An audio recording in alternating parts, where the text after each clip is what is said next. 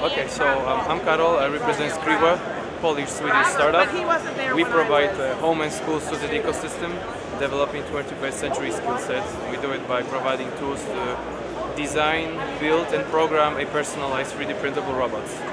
This is to teach 3D programming, designing, and inspire kids to get creative and get skills necessary for a job. So, how did you get involved with STEAM education?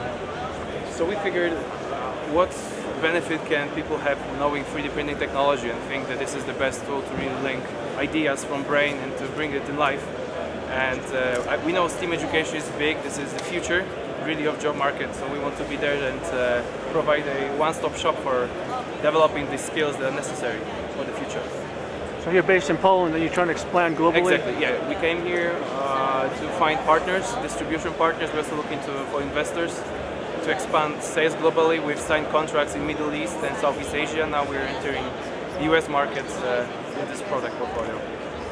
So target through K through 12 or K through 6? Yeah, it can be K-12, schools starting from primary schools to high schools, and also to private customers. We also sell robots separately, and for schools we have the whole set, including the 3D printers, and also our own production. So tell me about STEM education in Europe, in Poland especially.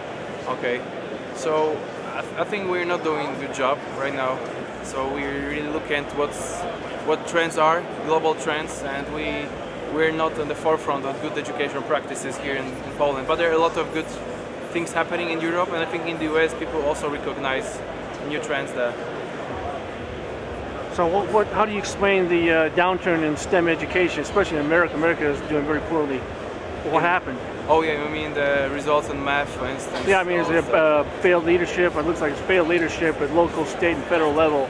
Especially in the United States, they just don't value STEM. Okay, I mean STEM might be a little bit obsolete concept, because when we're about to teach only math and some like scientific subjects, we're missing the point. I think it's very important to combine this creative aspect, this artistic component, and to create this inclusive, really, environment for all talents to bring it together and mess them together. Yeah, I think we're just at the beginning of the new education, so let's hope for the best.